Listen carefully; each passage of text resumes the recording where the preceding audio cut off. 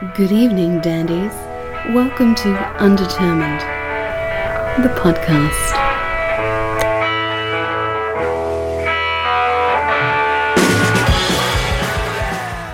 Here we go again. Yeah, it's a lot easier than us all driving 3.5 hours in our separate directions to meet each other and In a pandemic. and meet each other with one microphone and talk. Yeah, get real close Yeah, to each other. We've done that Sneeze. once. Yep. Ugh. yeah. Get a little closer. Then it's the city of Rolla's problem, or wherever we'd meet up. Where would it be? No, probably Springfield is. Yeah, I think you go to the guest. Yeah, kind of the triangulate it. Yeah, I think that's That'd be the probably nice thing to true. do. That would be the nice thing. We're not necessarily nice. You need to get out of Springfield, though. Yeah, I do. I've been stuck here so long. I mean, not only like year wise, but because of the COVID. You know, I was stuck at home for 5 weeks with my youngest child, and he slept all day, played video games all night, and then I waited on him hand and foot and brought him lunch and dinner, and we watched all the Star Wars movies. Yeah, Did he get into like entitlement mode where just like he expects to be served? No. He's a good boy. He'd do the dishes and stuff. We had a good time. I enjoyed it a lot. it's weird though when you're separated like this. It becomes a Twilight Zone kind of, when you don't have the societal rules of like telling you where to be, what to do, you know, and you don't have that guidance. It's just hours, you know, minutes turn into hours and hours turn into days, and it's strange. It's very strange. Your sleep schedule gets way off, and yeah. I saved a lot of money though, and we rode bikes. There's a good bike trail just down the street from my house that we can just ride on, and not be on streets. And all I bought were groceries and, you know, my internet connection and stuff like that. So it was awesome. I loved it. Yeah.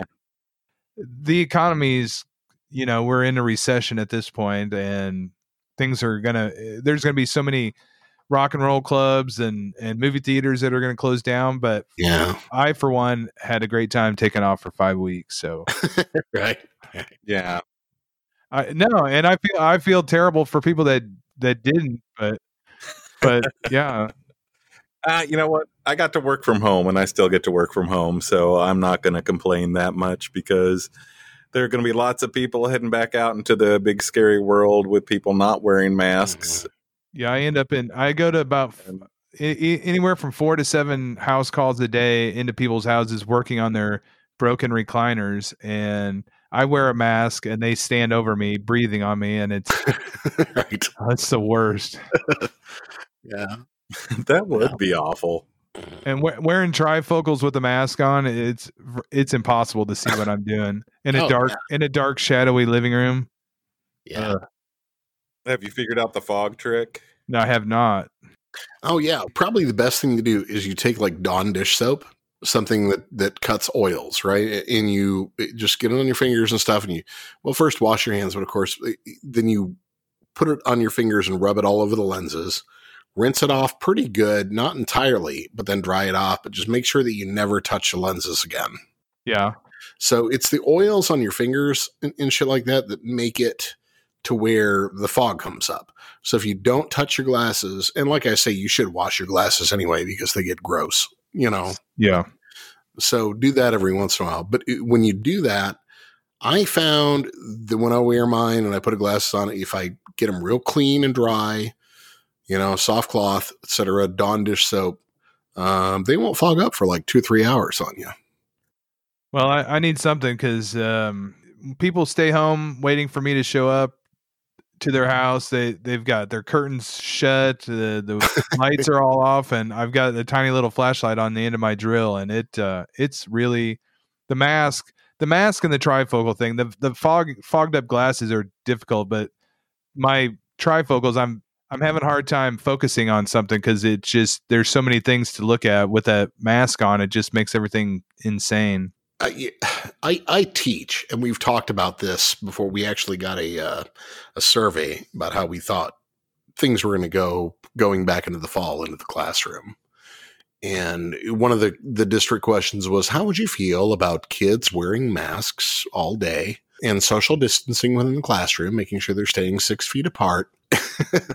And I was just like, man, we have kids go home without their shoes. Yeah. You know? Like their shoes are in the lost and found. It's like, how many masks do you think are going to be on that lost and found table?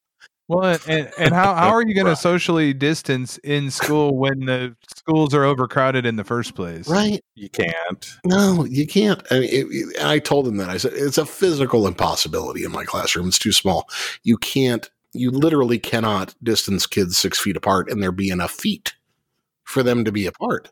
Well, they came up with a way to teach kids remotely, and they did it real fast, but my youngest I think he got all A's, which I'm like, did you really get all A's? Did you really? Yeah. Right. Yeah. My kid, his school, and we just got him enrolled in a new school, which may not make much difference. Right. It's going to be at home either way. But they're like right now kind of up in the air. Like they're offering, you can do school from home half the time and the classroom half the time. Yeah. Or you can just do school from home. Yeah. And we're leaning toward the half and half if things clear up.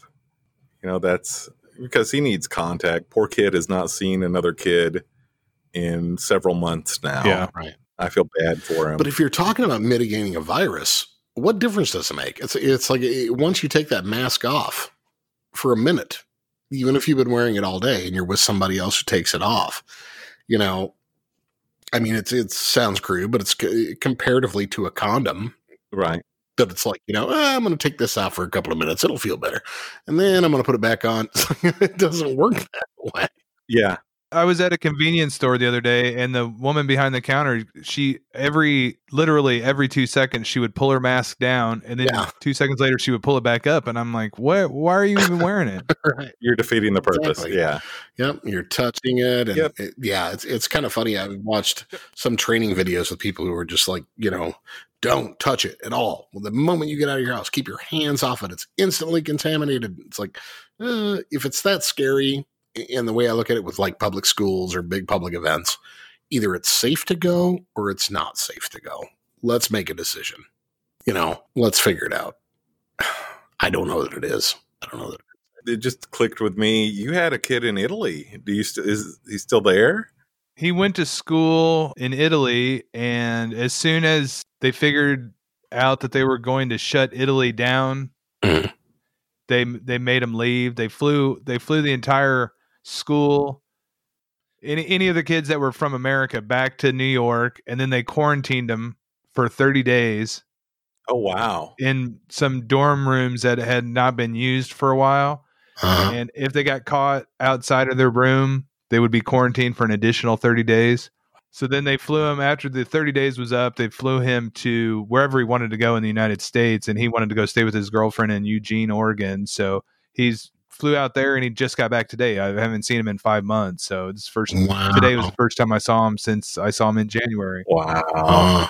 Well, I'm glad he survived all that. Well, I mean, he didn't spend a lot of time in places. He was in school so much. I wasn't too worried about him. I mean, he's young and healthy. Of course, we've heard terrible stories of young, healthy people dying, but I wasn't too worried about him. But once they decided that they were going to shut Italy down, like I said, within 3 days, they were on planes out of Italy to New York. So, wow, it was crazy. And then he had to do the rest. He's in fashion design at Fashion Institute of Technology, and those are hard classes to take when you don't have teachers, in person. So, yeah, that would probably be more hands-on needed than some other things. You know, when he'd run out of thread, he couldn't just go to the store in Eugene to buy thread for a jacket. So it was kind of a crazy year, and they sent us $84. I don't know what the discount's for, but I think it should have been more than that, because school's not cheap. I don't know how he's going to ever pay off his student loans, but yeah. I don't know. I'm still not going to pay off my student loans. That's Oh my God, that's the farthest thing from my mind right now. yeah. You just kind of forget about them. Debt. What else can a you lot do? of debt in a lot of ways. I mean, I'm keeping up with the bills that I think are, important. My mortgage, my car payment, and all the shit like that. But it's like, everything else is on hold. You can wait. I just paid off a Discover card after 13 years yesterday. Ah, nice. Yeah. Wow. It was it got a little big, and that years ago when I was young and had 27% interest on a Discover card, and then it just every month it was bigger than it was the month before, and I didn't even put anything on it. Just the interest was killing me. Right. But I'm done with credit cards. Oh, good. Yep. Yeah, that's a good thing. I don't have any currently, and I'm okay with that. Well, hey, before we get too far out in the weeds, man, you kind of do need to stay in Springfield because you're sort of a Springfield staple. I suppose. Yeah, we should introduce you. That would probably be smart. We should introduce you. That might help into the 11-minute mark. So we are talking to Joe Livingston, a.k.a. Mr. Blonde. I still get people that call me that every once in a while. Not as many as I used to. I mean, it has been 25 years since I was Mr. Blonde. So. Yeah. Didn't we talk to Billy Smith here a while back, and he referred to Joe as Mr. Blonde first? Yeah. Joe. Of course, he knew me as Joe mostly, but yeah. But yeah, I listened to that episode today just because I listened to it when it first came out, but I wanted to check it out again in case we brought Billy up. But yeah, I was Mr. Blonde when I knew him and worked in radio. A long time ago. So, what was your first dip into radio? Where did you? I mean, did you go out get the license first, or how does that story go? No, I worked at McSalty's, and my friend Jeff Canino knew a bunch of people that worked at the Planet, and he got me in the door, and I just went over and pitched an idea for a show. I walked in, and everybody's sitting in the main office, and told me to pitch my show, and I pitched it to 7 people or so that I didn't even know, and told them what I wanted to do on Friday nights, and it was Enjoy the Noise. And I was really into Nirvana and Mudhoney and Fugazi and stuff like that. Yeah. I wanted to do a 2-hour show, and they gave me an hour, and then they asked me to start doing overnights shortly after that, and then I expanded the show to 2 hours, and my PD or my music director at the time was like, how long was your show last night? I'm like, it was 2 hours. And they're like, who'd you clear that with? And I said, I cleared it with myself. Yeah.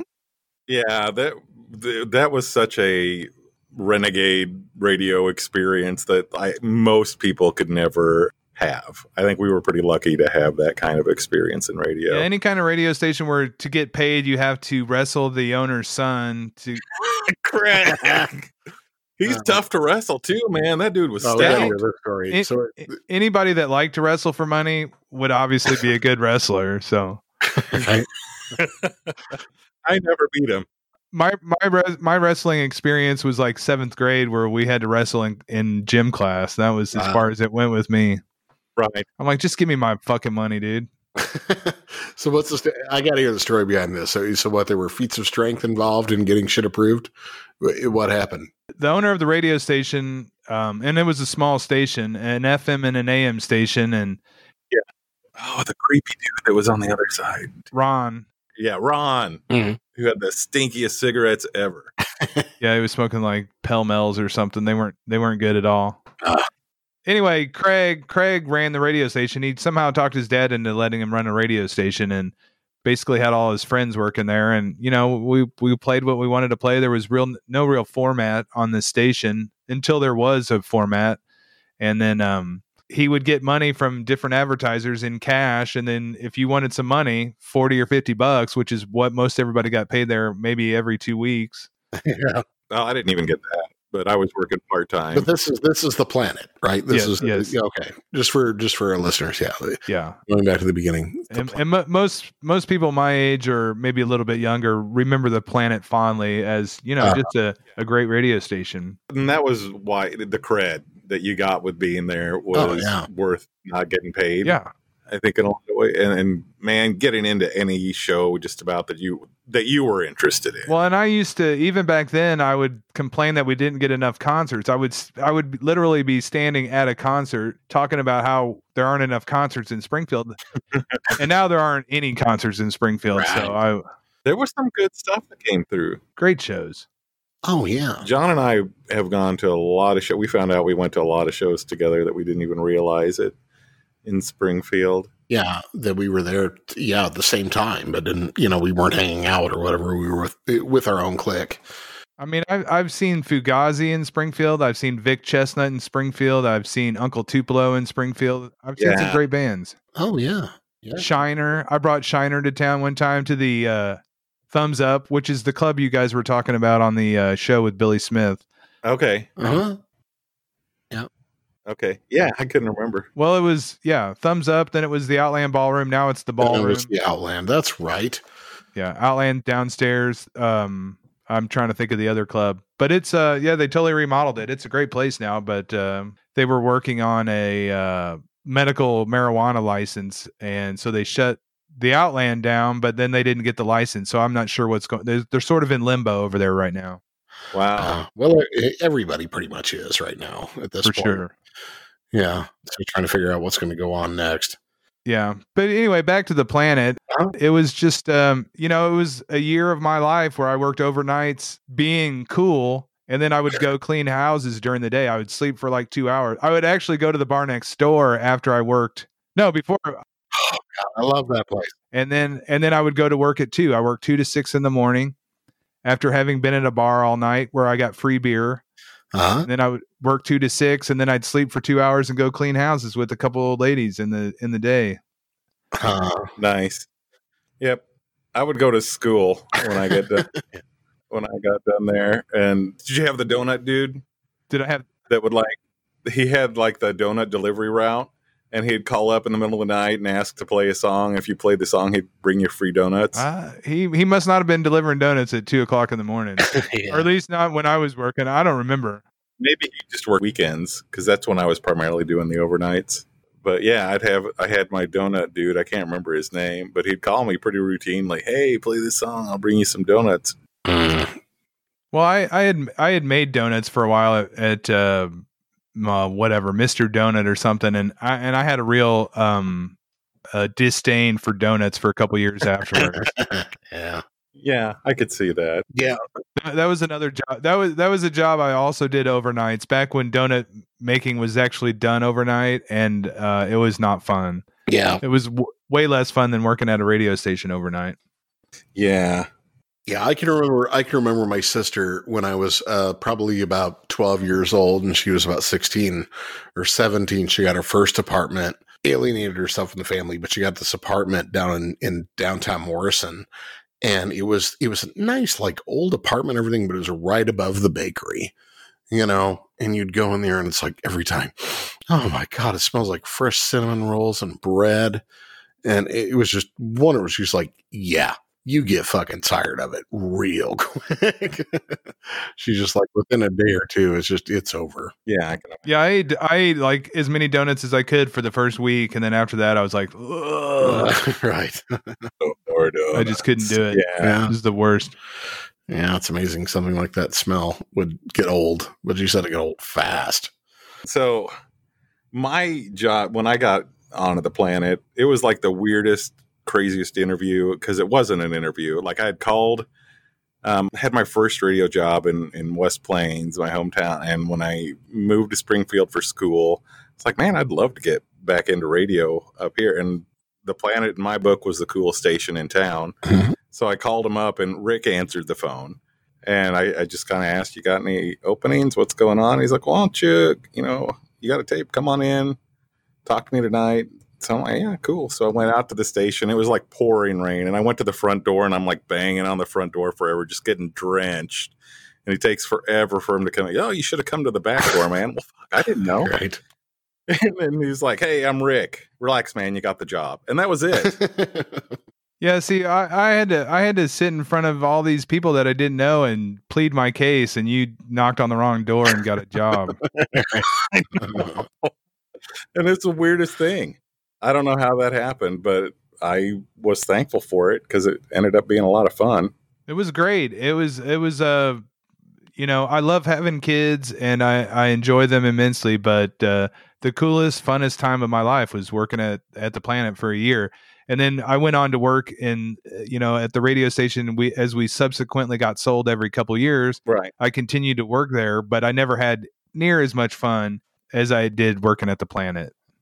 No, there was a freedom that came with it. And there was kind of a, I don't know, rebellious nature to it, right? It wasn't corporate, right? When it became Channel Z, you could feel that corporate sneaking in. But when it was the Planet, it was just Wild West radio, really. Hey, just don't play the same song twice in your shift. Okay, I could deal with that rule.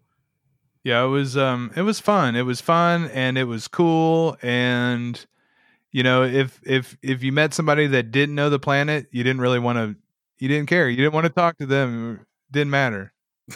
Right. It was great. And if you listen to the station long enough, you were going to find, I think a lot of people would identify with a certain DJ.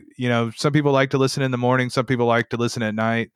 Some people listen when they're driving home from work or whatever. But I think with the Planet, you, as a listener, you would find your DJ because that was the guy who you identified with, or they played the kind of music you wanted to hear. And it's such a great thing for a DJ to be able to pick their own music. I think. Oh, I love that. Makes fans of people. So I remember, and I don't know who the culprit was for this, but I remember one night Rick pulled me aside and he was like, "Was this you?" And apparently somebody had played Patty Scheffela, like Bruce Springsteen's wife, on the station, and he was trying to narrow down, like it had come through that somebody had played that, and he was like, "Was this you?" And I was like, "Fuck no."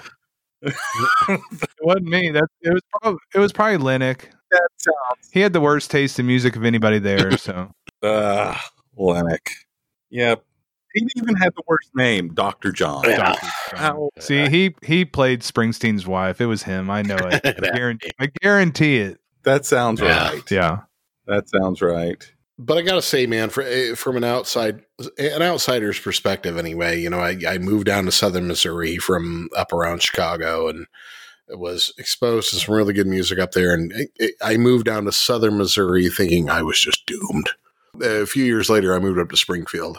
But I mean, the Planet and even the more corporate Channel Z, I think, just added so many cool points to living in that community. It was a lifesaver, man. I mean, because you're talking about the days where you had to buy a record. I mean, you couldn't like stream shit, or anything like that. Right. Well, and for for years, through high school and into college, the only thing you could listen to radio station wise, music wise, was MTV 120 minutes or something like that, which you had to wait a week to listen to it. Right. And then hope that they played something you wanted to hear, which they always did. But when the Planet came on, people they lost their mind, and it was awesome. No, There was nothing like it. They were kind of cutting edge in a lot of ways. Like they played a lot of stuff before anybody else did. oh yeah, Like I remember we were like the first or second station in the country to play the Cranberries, shit like that. yeah. Well, Matt, what did you say? We were talking earlier. What did you derive was the first artist to play out of there? Was It was wasn't the it? Show. The first band on the show, Yeah. on the station. Yeah. I thought that was what. It could have been the. I don't think I was listening when it first came on, but I think I remember hearing "Smells Like Teen Spirit" for the first time on there. So Yeah. That was definitely on there, but I remember like I'm pretty sure that was like the first and last song officially played for the Planet.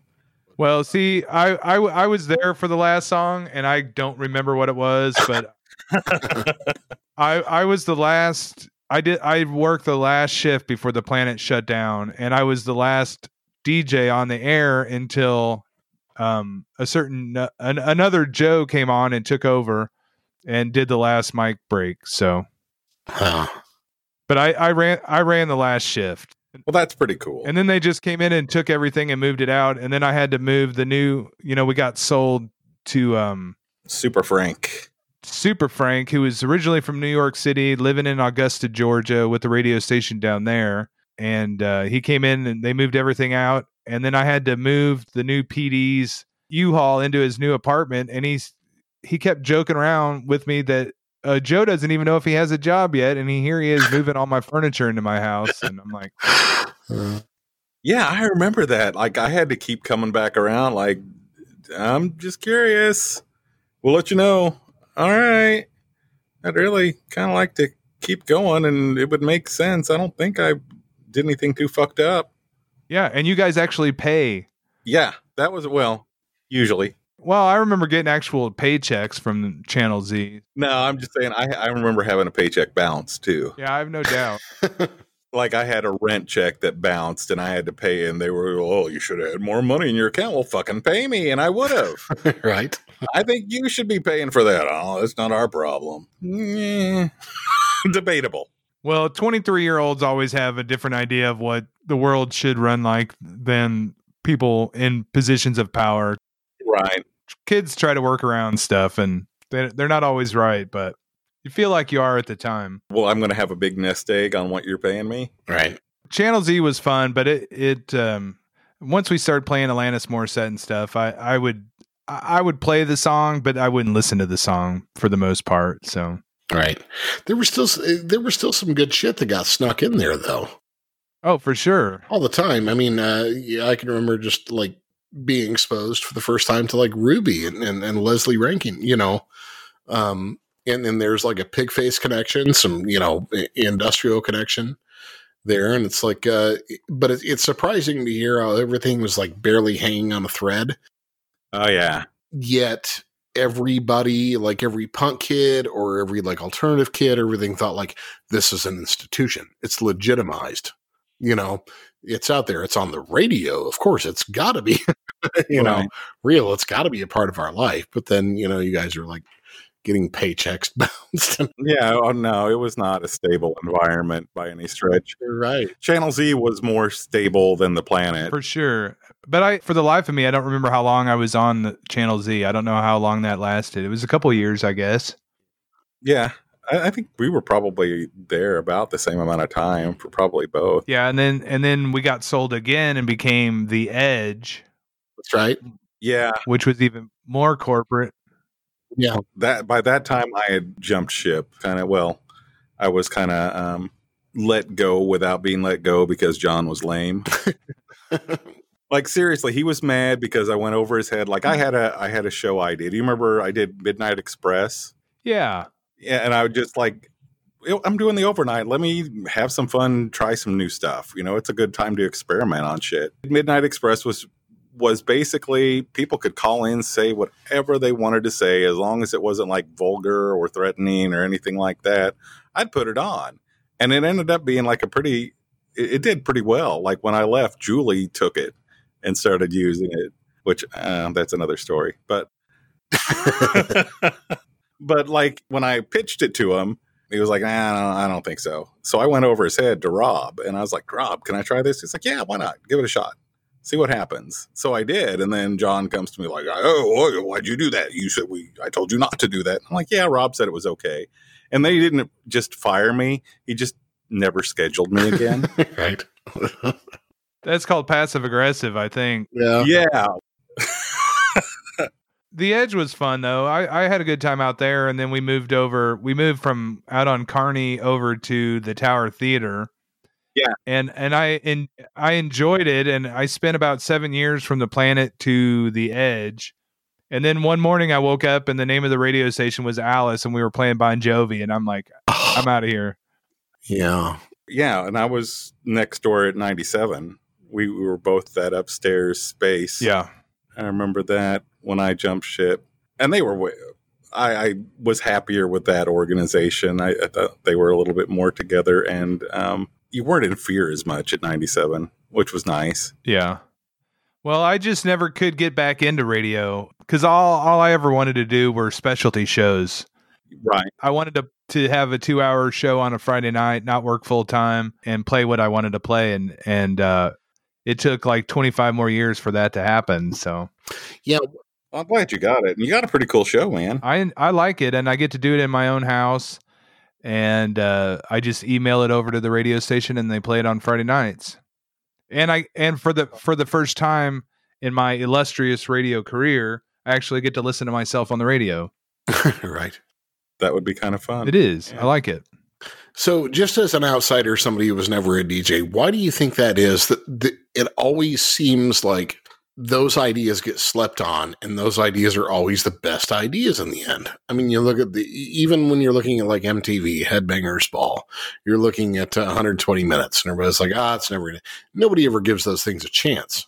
And then in the end, everybody's like, God damn, I wish we had 120 minutes back again. Or I wish we had, just various radio shows where people do focus on those things. Why do you think the establishment just can't get on board, or the radio establishment just can't get on board with that? Matt, you go ahead. We're probably on the same page with some of this stuff. One of my feelings is they listen to analysts more than they listen to people. Yeah. And they'll come up with a formula. This is the formula that works. This is all the stations that are working are doing it. And they all start to sound the same. Yeah. And it gets boring. And I don't listen to the radio really hardly at all anymore. I listen to NPR. Right. But music radio, no. And that's sad because I loved it. They like to focus on one artist like Adele and just put as much money behind her as possible and to try to make as much money off of one artist instead of spreading it around and letting everybody in on the action for some reason. Yeah. Right. They want that quick hit and they don't develop like they used to. Yeah. Like the Beatles and Rolling Stones wouldn't have happened today. Oh, no. Yeah. Yeah. I can see that. Because it took some time. Yeah. Yeah. And there are so many bands out there that I play on my show that if the Beatles were around today, or if COVID struck the Beatles, they would have been fine. Or if it had struck during Michael Jackson's time, that guy was a billionaire. Right. And most of these bands like Future Birds or Jade Imagine or somebody like that, or who are barely scraping by touring the world, right, they're going to have a rough time bouncing back from all this stuff. Yeah. I did actually listen to the radio the other day. And it hurt me. Like it physically, I would just felt a little bit sick to my stomach because I was listening to, a station that years ago I liked. I'm not even going to name what station it was, but I liked it. And then I'm listening to it and I'm like, holy shit, they're all like auto-tune and really creepy, and I don't feel that authenticity coming from anything that I'm hearing. Some of the older songs that you throw on maybe, but some of the more current stuff, it's all really, you feel the formula oozing out of a lot of that stuff. And I think, holy shit, I am so glad that I have a podcast where I'm getting to talk to some real artists that are doing something that's real, for lack of a better word. And I get that exposure and I realize I'm getting all kinds of good stuff coming my way that a lot of people aren't getting exposed to. Yeah. And I mean, it's strange to me too, that like in music, especially music as an art form, and you're looking at things like visual art, like a docent at a museum has to have a good eye for art to say this thing is going to work here. But then somebody who's like, trying to put together a musically structured art form or radio station or anything else, apparently it's not about that. And they don't have to have a good ear for music. And that just blows my mind. It seems like it'd be the one thing that they would have to have, but it's not. Right. It's just, it's whatever, it's like you say, looking at the analytics, looking at what's hitting, what's not hitting. Was this artist hot? Are they not hot? I don't know. It's almost like music has an exclusive on that right now, as opposed to visual art or film, I guess you could say, is also suffering the same. Well, I think if you search it out, Shiner from Kansas City, and I know you guys have been talking to them a little bit on your podcast, but and they seem so far ahead of their time that most bands sound like them 20 years ago, and they're still putting out some great music. Right. Yeah. And I never could figure out why Shiner, my favorite Kansas City band of all time, I don't know why they never were a huge band, because they should have been. They should have been. Everybody for the next 20 years sounded like Shiner. Yeah. Yeah, with absolutely. worse lyrics and worse production. Uh-huh. Yep. And their new album's great. It is. Oh, it's fucking amazing. Josh is really fucking cool too, Yeah. man. We had a good time talking to him. We need to get more people from Shiner on. Yeah, for sure. I saw them. I don't know if it was their last show before, when they broke up years ago at is there a club called the Madrid in Kansas City? Yeah. I saw Dirt Nap open for him. It was a great show. Yeah. That would have been a good show. That would have been I was living just down the street from there at that time. I didn't go to that show. That was a good show. You should have. That was the biggest Shiner show I ever saw. I saw him in Kansas City a couple times and brought him to Springfield once. And Billy might have brought him another time, but I always saw small shows and then saw him at the Madrid, and it was incredible. It's a neat venue. Yeah, I like the Madrid. Is it still open up there? Yeah, they're still having shows there, and then I've DJ'd there quite a few times as a wedding DJ. I figured out that paid way better than a radio DJ. I kind of went from radio, I was doing radio on this, 20 something years ago. See, that's what I'm saying. That's fucking weird to me. Just that's the case. Oh yeah, it sounds backwards, and you're right. The wedding DJ. No, fuck, you can make some money being a wedding DJ. I was making, and this was doing contract work, right? So I'm getting a portion of the draw, and I'm still making, and this was 20 something years ago, $25 an hour, as opposed to making $8.25 at the radio station. Right. What am I going to do? I can work one night. For 3 nights of work at the radio station, I can earn what I did and get tips. That's crazy. And I mean, especially when you look at the fact that it kind of makes sense in the fact that you are moving people and they want to hear things that you want to play and you know how to read a crowd and everything else like that. But when you think about the mass distribution of music you would think it'd be much more important on a scale of covering a whole listening area, of a city or something like that. So it's like you think the pay would be triple for that just to keep people tuned in. Just hear carpet commercials, but it doesn't, Everybody wants to be on the radio. Yeah. Right. Nobody's thinking I want to be a wedding DJ. Yeah. But lots of people want to be on the radio. And were you at the meeting at Channel Z where I think it was Frank or Rob or somebody higher up was just flat out saying, if you don't like it the way we're doing it, if you don't like what you're getting paid, there's plenty of other guys out on the street that want your job. I don't remember that, but I don't remember a lot of things that were going on back then because I was young and drinking all the time and having a great time. And all right. I'm sure somebody told me something like that. And no, we were at a team meeting, and I can't remember who said it, but I remember very clearly that being said. I kind of feel like it was Frank. It's kind of a douchebag move. I mean, he was a douchebag anyway. Isn't that true for every single sort of job or every single career? Yes, of course, everybody wants this job, but thanks for the encouragement, asshole. Right. It's like, you can steer me in a way you want me to, but fear, that's no way to run this thing. Yeah. And now everybody can have a radio station and not get paid because they can do it online. Sure. Right. Yeah. I'm having way more fun doing this. Sure. We got a show, man. Yeah. We got t-shirts and shit. That we pay for. Logos and fucking, we got Rockstar Friends and woo, you look at it on the surface, it looks great. Yeah, we don't know how to conduct business or any of that. Oh, fuck no. But we're having fun. Yeah. Well, sure. It sounds like you are. Yeah. Well, I did a podcast for a little while and then I got depressed and stopped doing it. And then a radio gig came along. And like we were talking about earlier, I do my show on Friday nights at the local NPR station here. So, yeah, you can catch it at ksmu.org every Friday night from 7 until 9. Unless you're in Springfield, you can listen to it at 91.1. So there you go, folks. Nice. I thought I'd plug myself. And then recently I opened a record store. Yes. Well, let's hear about that.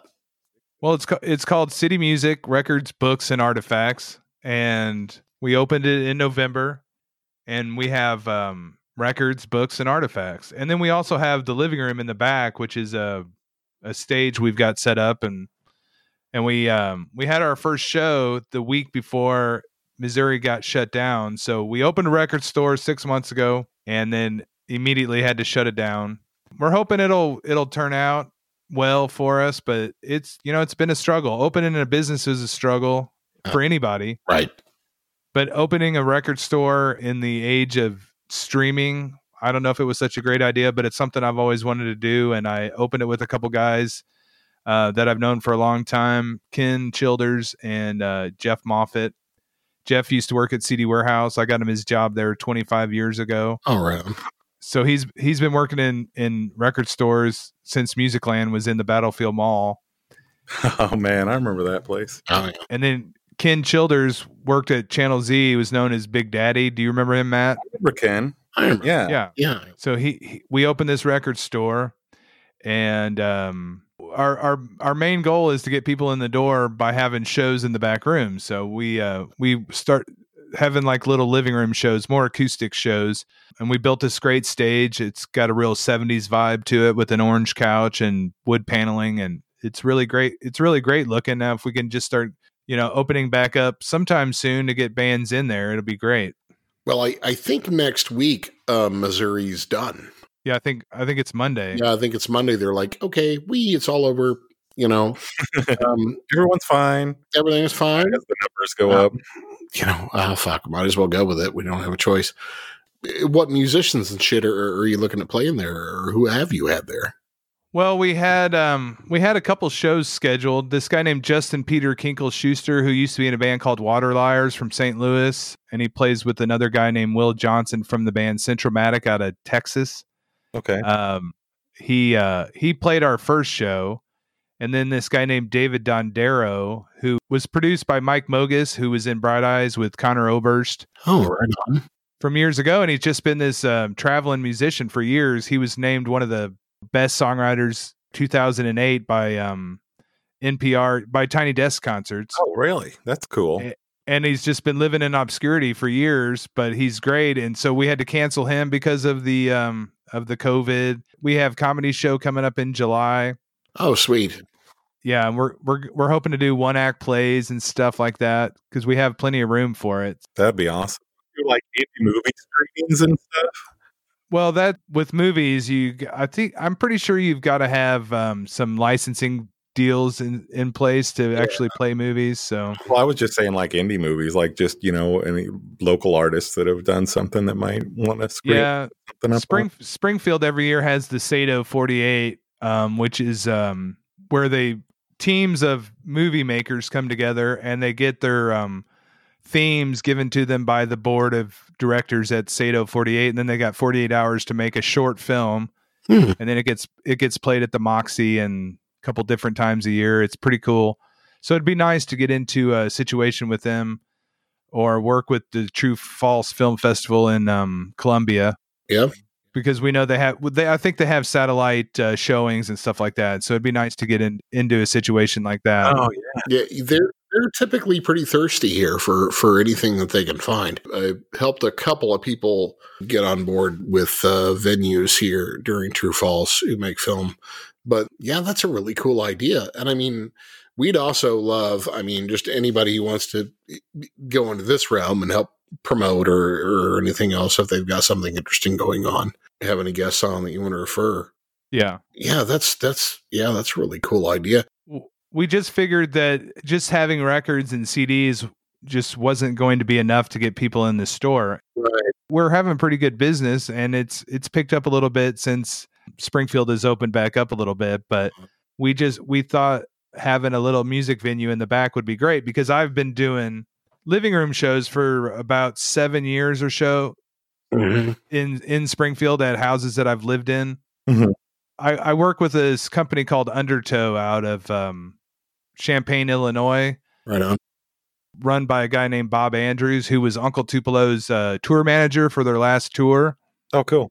And he represents like David Bazan from Pedro the Lion and Will Johnson from Centromatic and David Dondero and a couple other people. And so I've booked these people already in my living room or my sister's living room, and 30 to 50 people show up. They pay a little more than they would if they were just going to a club show. It's usually like $25, but all the money goes to the artist. And a guy that you've seen in in a band is playing without his band, sitting in the middle of your living room, Right. Yeah. playing songs that you love, but in a totally different format. And then you buy a poster from him or a record or a t-shirt, and all that money goes to him. And it's really the only way that some of these smaller bands that should have been huge, it's the only way some of them are going to make any money. And it's a great way to see a band. So we thought we'd take that idea from the actual living room and take the living room and put it in a record store. That's awesome. Well, I know some of our guests have looked into doing that or thought about doing that. I don't know what their thinking is post-virus. Well, I think it's a little bit, for me, I probably feel a little bit better about sitting in a back room of a record store with 30 people as opposed to going to a venue with 800 people. Right. Roots and Blues and Barbecue, for example. Yeah. Oh my goodness. That's insane. Yeah. That's kind of scary now. But yeah. Plus you say the intimacy. I mean, even $25, it's like, you're going to probably spend that on a couple overpriced martinis in the right bar. Right. And in our situation, in a record store like we've got, or in the living rooms that I've put these shows on in before, people can bring their own beer. So you're not coming in to get wasted. You're coming in to have a few beers with a singer that you enjoy, that you're going to meet after the show. So you're not going to get hammered. You're just going to enjoy yourself and be cool in somebody's living room. So we're really hoping that translates into this little venue that we've got. So I think it will. Will, especially for people who are, have been around the block. I mean, for me, I don't know how many times I tell my wife that I'm like, okay, I could spend $70 with me and a friend buying beers for him at a bar tonight, or I can buy this vinyl for $20. It comes in a few days. I get to spin it. We both have fun. We drink beer for like, $7 for the 12-pack, or whatever. And I'm saving you money, honey. That's just all I'm trying to tell you. And then when your favorite band comes to town, you're like, but I'm not going to buy a record. I'm just going to go to the show, and I'm saving you money by going to the concert. Right. Yeah. Yep. I never save money when I go out, but that sounds like a good way to do it. So what about your inventory and shit? Are you looking at primarily like pre-owned stuff, or? Well, we sell turntables, receivers. I just sold a receiver to a friend of mine the other day, a nice little Pioneer from like 73. Oh, no. And we carry new vinyl. We carry used vinyl. We're trying to find some collections to fill up the store with. We've got CDs. I put in my entire CD collection that I've spent years collecting, that have been in boxes for the last like 7 years. So I thought it's about nice, man. My kids are never going to carry those CDs around. That's just the way. Yeah. And if they buy anything, kids these days are buying cassettes, and we sell lots of cassettes, which is kind of crazy. That is weird. That is strange. Yeah. We talked to a lot of people who are doing that, but well, a kid can come in and buy a used Men at Work tape for $3, and it's gonna they're gonna be able to play it a couple times before it falls apart. So, right. Well, I know that like even the guys at Blackside, I don't know if you're familiar with them, the label up here. Mm-hmm. Yeah, they do a thing where they have like a scholarship set up where they'll try and help bands that are kind of up and coming. And they can't help them press like a record or CD, but they can help them make cassettes that they can sell at shows. For sure.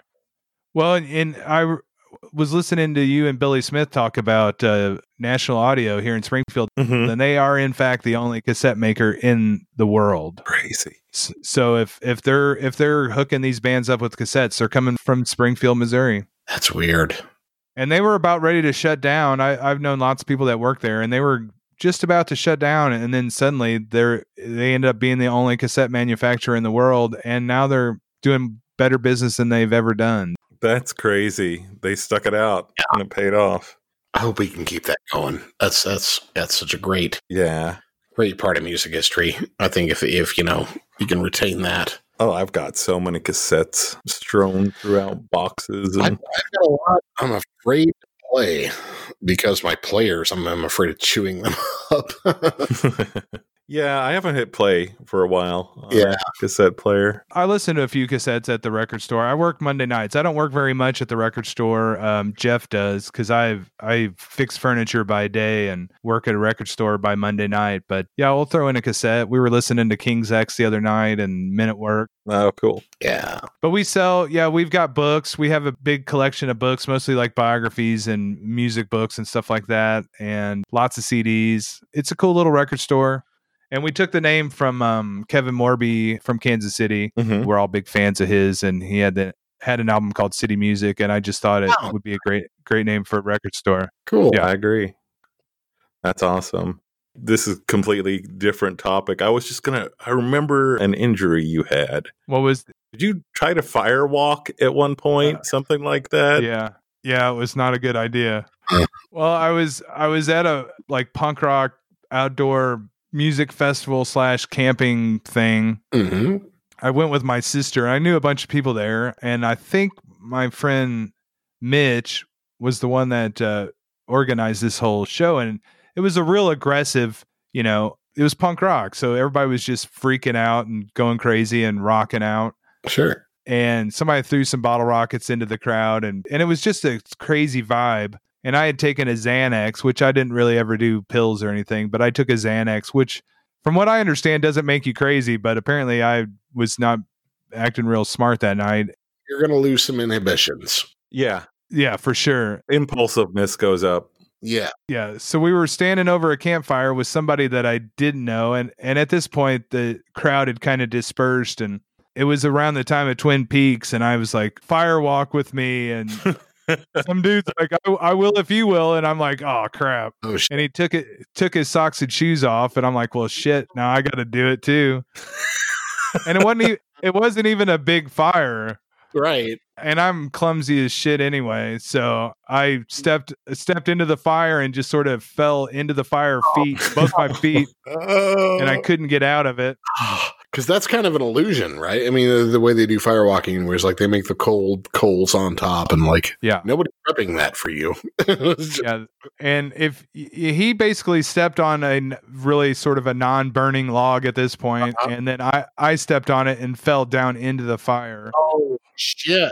God. It was rough, and I had mostly 2nd-degree burns between my toes. I had like 1 3rd-degree burn, and my sister was driving this little red Nissan pickup at the time, and we were out in the middle of nowhere, and they got me into the back of the truck, and I had my feet hanging out the back of the truck, and she kept getting lost, couldn't figure out how to get out of this where we were, and every time she'd stop, the only thing making my feet feel better was the wind on my feet. Yeah.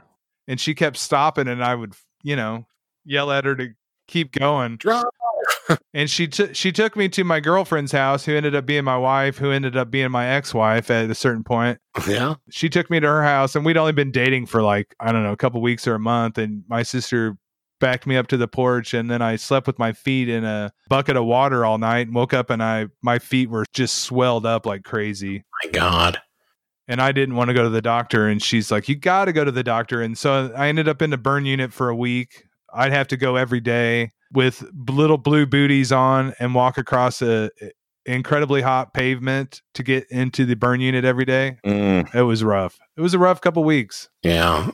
I do not suggest firewalking with anybody ever. No. No, it's one thing, and I've been pretty careless and reckless in my life and partying and stuff. And it's one thing that happens with Midwesterners is inevitably at a party there's a bonfire, Yes. and inevitably somebody plays like Metallica "Jump in the Fire" or some shit like that. And I have tried in the past when I was much younger to stand up and say, "Do not fuck with this fire. Fire bad. Yeah. Stay away.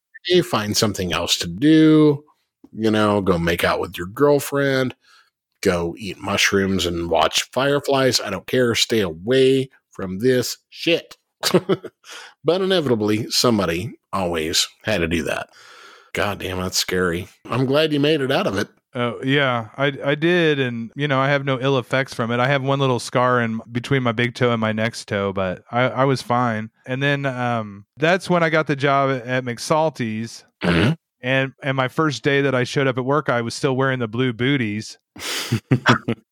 And TC, who owned McSalty's, was like, dude, you can't wear those things to work. I'm like, I told you I burned my feet. What do you want me to do? So I had to start wearing sandals over them, and it was not comfortable. And then I got the job at the Planet, and that brings it all back full circle. Back to full circle. So that's my radio stuff and record store stuff. Nah, man, this is probably the most that we talked the entire time we worked together, too. Kind of a shame. I think it's because we were working different shifts, though, that didn't really correlate most of the time. Yeah, and I'll see somebody that I worked with in radio with, and I don't remember them usually, especially like salespeople. Like Ken? Yeah, I never hung around with the salespeople. But I was mostly working other jobs at the time. I almost never worked full-time in radio. There were times when, like, the midday DJ would leave to go to Atlanta or something like that, and I'd take over for a couple weeks until they hired somebody from Atlanta or something like that. So I didn't really work full-time in radio very much. Most of the 7 years that I worked in radio, I was working at CD Warehouse, which I enjoyed a lot too. Right. Oh, yeah. It was a great place. Yeah, I was going to school, and so I always felt like I'm a little bit on the outside because I wasn't there for as much as a lot of people were. Maybe you felt the same way. Yeah. I don't know. You know, on top of that, I'm still friends with a lot of people, like Stacy Shoemake. Do you remember her? Yeah, I remember Stacy. Alex, the news chick. Wasn't that what they called her back then? Oh, yeah. I forgot the news chick part. I remember she got me to work for her one night so she could go to Blind Melon. And I was like, I kind of wanted to go, but I'll let her have this. And then he dies after that. Yeah, I went to that. And I was just like, son of a bitch. Yeah. And then she was like, oh, and I've seen him like 6 times.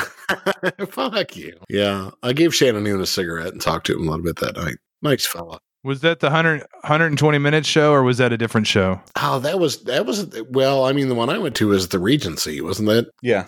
Yeah. At the Regency. I saw him there, and so I met him backstage. Well, I knew a couple of bouncers who worked at the Regency, and so I got backstage quite a bit. I love the Regency. I saw such great bands. Oh, yeah. Amazing shows there. Good times. I started going there in 86 when I was 16 because they had the mezzanine upstairs for the under 21. Yeah. Yeah. And I saw Crowded House there. I saw The Call. I saw Concrete Blonde. It was a great place. I went a couple years ago. Speaking of Stacy Shoemake, she raised a bunch of money for a micro house community here, you know, for people that were transitioning off the streets into tiny houses. Yeah. Oh, cool. Mm-hmm. And she did a big benefit at what used to be the Regency. And I hadn't been in there in years. Yeah. It was so weird to be in there because half of it still looked exactly like the Regency. And then the other half of it, you know, the walls had been painted white or purple or something. Yeah. But it was just it was so mind blowing to be in there again after having not been in there for so many years. And it was such a great venue. I wish we had a club like that brought bands that I personally want to see to town. Yeah. Guitars and drums and, you know. Say what you want about Gary. He brought in some good shows. A lot of chances on a lot of people that I was surprised by, even that I would hear were coming through. Hey, My Life with the Throat Coat Cult's coming through there. Really? And Meat Puppets. Meat Puppets? Yeah. This band named Chicken Scratch opened for him, and they were one of the best bands I ever saw. Somebody should do a podcast about the best opening band they ever saw. So. Oh, yeah, that would be good. Well, off the cuff, I gotta say, Chickasaw and Mother Puppies opening up for Jane's Addiction. Gosh, I can't even remember the year. I was like 16, 17 years old, but a 2-man kind of 1-man band. For sure. Fucking amazing. Circus of Power opening up for Alice in Chains. Also, that was yeah. I think my favorite opening band was Neutral Milk Hotel opening for Superchunk at the Bottleneck. Oh yeah, nice. Yeah, that'd be a good one. Nice. Yeah, we've got a connection at the Bottleneck now. Yeah, yeah. Have they been closed for a while, or what's up? Yeah, I think so. And then they're I think trying to carefully open back up. Yeah. I saw some great shit. That was my go-to place. I love the Blue Note, but I love the Bottleneck even more. Yeah. I never got out there. I will soon enough. Yeah. You've never been to the Bottleneck? I've never been to the Bottleneck. He's one of those loyal to Columbia people. Well, I've only lived here for so long. I love the Blue Note. The best show I ever saw was at the Blue Note. My Bloody Valentine, Dinosaur Jr., Babes in Toyland. Mm-hmm. It was a great show. But the Bottleneck was awesome. I love that place. Yeah. Yeah. It's a good venue. It is a good venue. Yeah. I don't want to shit on them at all. I've just never been there. So Yeah, for sure. Well, and Lawrence was such a great town. I mean, I saw a lot of great bands in Springfield, but when I wanted to see a band that never played in Springfield, they would almost always play in Lawrence. Yeah. You could go there, and there was a bookstore across the street, so you could use the bathroom because you didn't want to use the bathroom at the Bottleneck Right. because it was gross. Not You know, not I've just done it. that, and it's Yeah. But it was a great place. But I always loved the Blue Note too. I had such a great time there. Yeah, the Note is good, and the Shrine Mosque was an amazing place too. That's kind of a one of a kind venue. I mean, one of my favorite shows I think of all time, seeing just in general, doesn't have anything to do with the band necessarily, but was seeing Nine Inch Nails and Marilyn Manson at the mosque. There's an opener. Yeah. Well, you know, they weren't letting people into the show with tickets after the show started because of Marilyn Manson. So I got there late. Oh no. And I had seen Marilyn Manson at the Regency at least once. Huh. That show, I didn't have tickets. I was on the guest list because working in radio, you didn't have to buy tickets to anything in Springfield at least. I didn't pay to go to that. And the show had started, 5 or 10 minutes earlier, and they weren't letting anybody in. People were freaking out that Marilyn Manson was playing in Springfield. So I missed that show. Yeah, he got the first show was they were freaking out, and I mean he had like a big strap on stage and everything. It was like really like kind of sexually overtly disgusting what he was doing, and they didn't have a big problem with that. But the second time he came back during the Antichrist Superstar tour, that's when he got banned, and it was essentially for like ripping pages out of the Bible. So they didn't have a problem with him, like, ripping out a huge dick, but right, like, wearing a big plastic sex phallus. But the moment he started ripping pages out of the Bible is the moment he was banned. Which is way, way worse than a president using a Bible for a photo op. Right. Not to get political on this show. Oh, shit. We get political all the time, man. Oh, I know. I didn't want to be that guy, though. It'll all be over soon. Oh, I hope so. I hope so. God, I hope you're right. I don't know. How sad is it, though? And this will be my quick rant because it's the most recent thing. Oh, CNN needs to apologize for me for my shitty poll numbers. That's weird. That's so They're weird. Your shitty poll numbers, not theirs. I mean, come on. He's such a baby. Retract it and apologize. What? Because they're real? Yeah. Man, Jake Tappert hates that dude. He hates him so much. It's just insane. It's yeah. A lot of people do. I know, but hearing a journalist on TV talk about what a liar the president is, I mean, not a lot of journalists will actually call out the president. They'll report the news, right? But right. Man, to actually hear reporters say our lying president, right? I'm hearing more and more of it, though. Yeah. It's catching on. I'm hearing more people say, he's a liar. Right. And it's not like it's undocumentable. Like, it's verifiable that he is a liar. They are not just saying this venomously, even though they have some venom for him. Well, I mean, you hear people saying shit like, well, fuck Dan Rather. Who cares about him? I haven't heard anything out of him for 15 years. You haven't had to hear anything out of Dan Rather. Dan Rather did his job, and he had to come back. Right. He's only coming back because the guy's the new bullshitter extraordinaire. He wouldn't have said anything. He'd have been fine retiring. But the only reason you're hearing from him is because it's so outlandish. You can be on one side or the other, I think. And here's my end all kind of belief on it. Like the recent thing with trying to sue CNN for their poll, or tweeting about whether or not the guy in Buffalo who was the old man is an Antifa plant. It's like, I don't care whether you disagree or agree with him. You have to look at the fact that this is how this guy is deciding to spend his time. Yeah.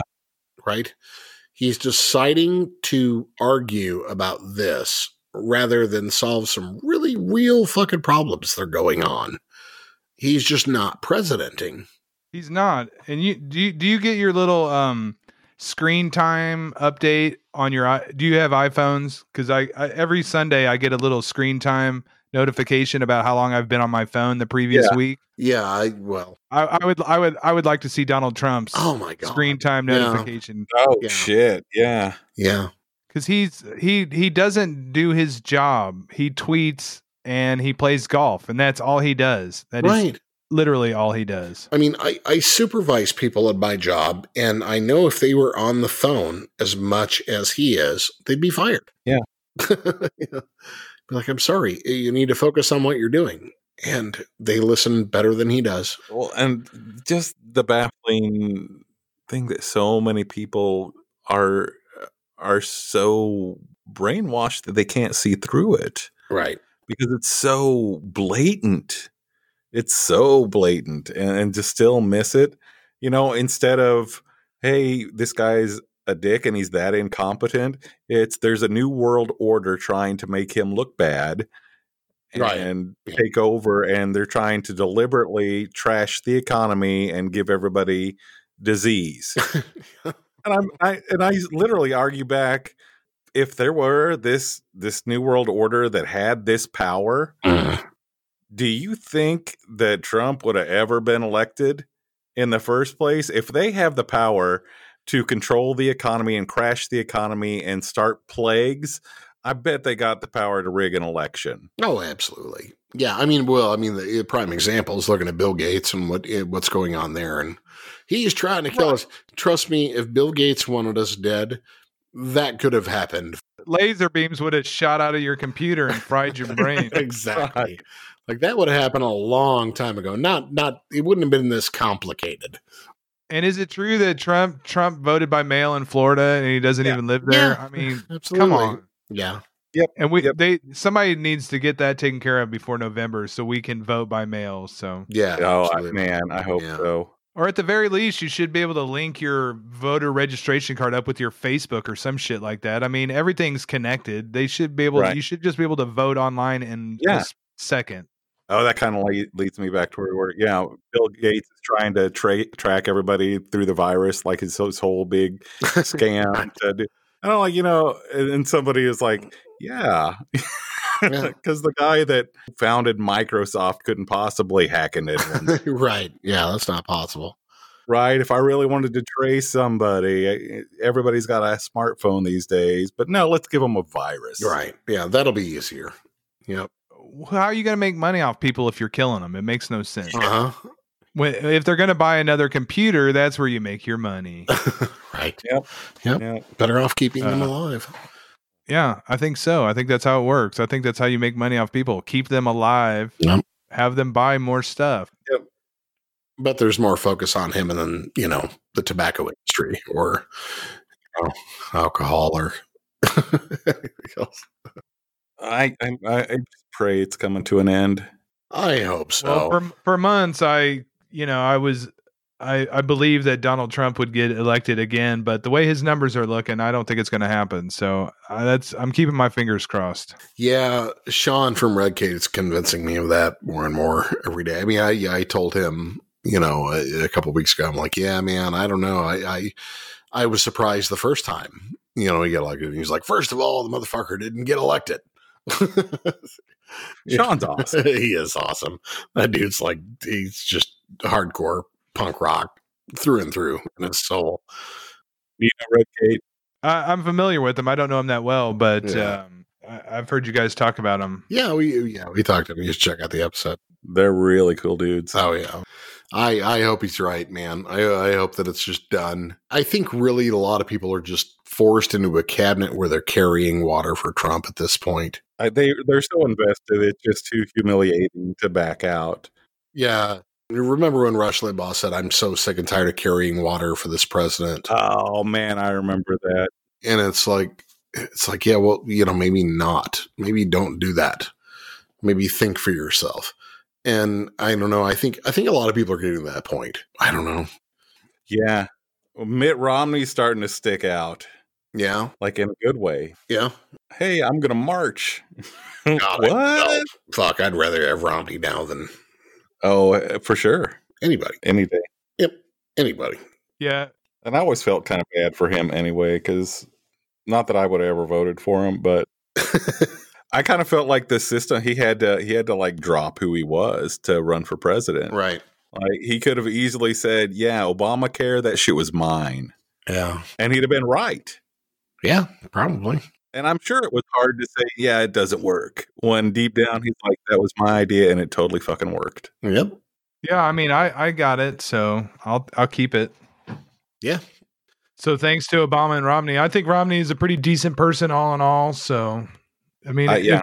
if I had to vote for him, I'd vote for him. I'll vote for anybody over Trump, unless Absolutely. it's another Trump. Yeah, exactly. Well, I mean, a diaper full of waste in my yard without a home, I'm going to vote for over Trump. Homeless diaper 2020 and versus Trump. I'll vote for my dog's ass. Okay. Absolutely. If you're going to vote for a homeless diaper, I'm going to vote for my dog's butthole. There you go. I'll start a campaign. What we would vote for before him. Which one is less dangerous? You know, I mean, ultimately, that's what you got to look at. Virtually anything. And that's the problem. I mean, you know, we have talked with other people, just been like, you know, I can't understand how Joe Biden and Donald Trump are the two best people that we've landed on in this. Yeah. It's certainly not, but Trump will always be choice two for me. That level of incompetence, I cannot abide. Oh yeah. It's pretty amazing how little of a job he has done. Yeah. Yeah, he took it and went so far below my expectations, and they were low. Yeah. Like almost like a parody-ish article, like Onionish or something, about how Trump made me believe in God because there's no other explanation for him than the Antichrist. Yeah. I thought that would be fun. Yeah, for sure. Pushing so far through mysticism that it comes out the other side. Yeah. Exactly. Yeah, if there is in fact an Antichrist, there must be a God. So that's blows my whole theory out of the water. Yeah. Oh wow. Yep. That's going to keep me up tonight. Oh, Trump. Well, if he doesn't blow up the world just so he doesn't lose the election in November, hopefully we'll be okay. So hopefully. Yeah. Just a couple more months to get through. Yeah. Man, I've had a really good time talking to you. Yeah. Me too. Great to talk to you guys. If you're ever down this way, holler at me. Absolutely. Yeah. I want to check out the record store. You know, I definitely want to get down to Springfield and check out some shows down there. I post all my stuff on the old Facebook, so keep an eye out. But yeah, if anybody wants to come down and play acoustic shows, or at least quieter shows than they normally would at a club, send them my way. Cool. We can do that. It was nice to have known of you, but to have gotten to know you better. It was nice talking to you, and I hope we can see each other soon. Yeah, man. Yeah. All right, man. It's been a good time talking to you. You too. You've been listening to Mr. Blonde, Joe Livingston on Undetermined the Podcast. Woo! Thanks for tuning in, guys. We had a good time tonight. Right on. Everybody take care of each other out there. Love one another. And we will talk to you soon. Have a good night, people. Thanks. See you later. Thanks. Bye-bye.